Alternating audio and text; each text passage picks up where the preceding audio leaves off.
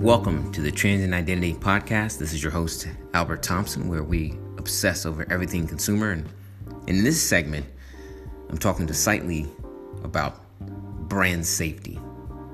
And this is a bit of the spiel on what I'd call the human truths of brand safety.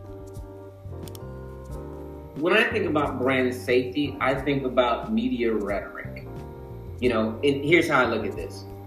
If you are exercising a high level of precision of who you're speaking to as a consumer, you should be within the bullseye, meaning you should be in safe territory. And I give air quotes around that. So let's talk about the YouTube issue when stuff was showing up around terrorist content. The client was like, hey, general market pulled stuff down and, what do you guys think? And I'm like, well, we're targeting people who are trying to buy a car in 30 days. I don't think they've looked at terrorist content probably in the last couple months. It's that level of precision. I want a fluent Latino, 100,000 income, and they're probably not looking at terrorist content. If you make that kind of money, you got better things to do, like how to make 200,000, right? So I was like, the incidence level is 1 in 1 million.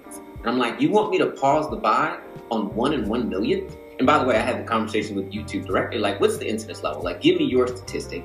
And then I took that and gave it to the client and said, well, we're running multicultural, so here's the real statistic. Like, are you worried? Because I'm not worried about 1 in 1 billion. Like, one impression got served out of 10 million and you want to come to a groundhog? Like, I don't have an agenda to renegotiate with Google, so I'm going to penalize them because something happened on somebody else's watch that didn't impact my client, let alone my category.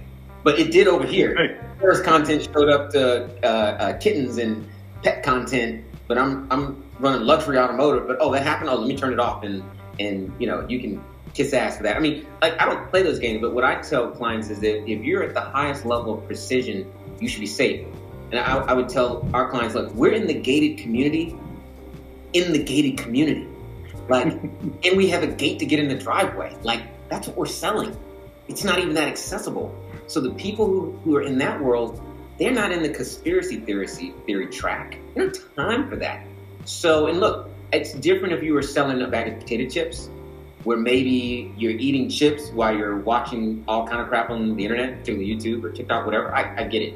But for most categories, if you're exercising precision, not remnant inventory, not run of, not reach, not share of voice, like you're going for the buyer. Because clients only want buyers. They don't want everybody else. That's the truth. The buyer is always safe.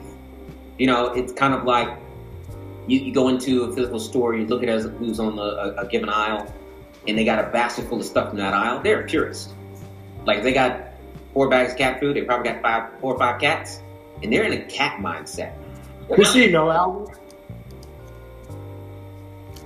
So hope you enjoyed that segment and a bit of that context related to brand safety, that it's beyond brand safety measures and tagging. It really starts with the philosophy of how you pursue a consumer.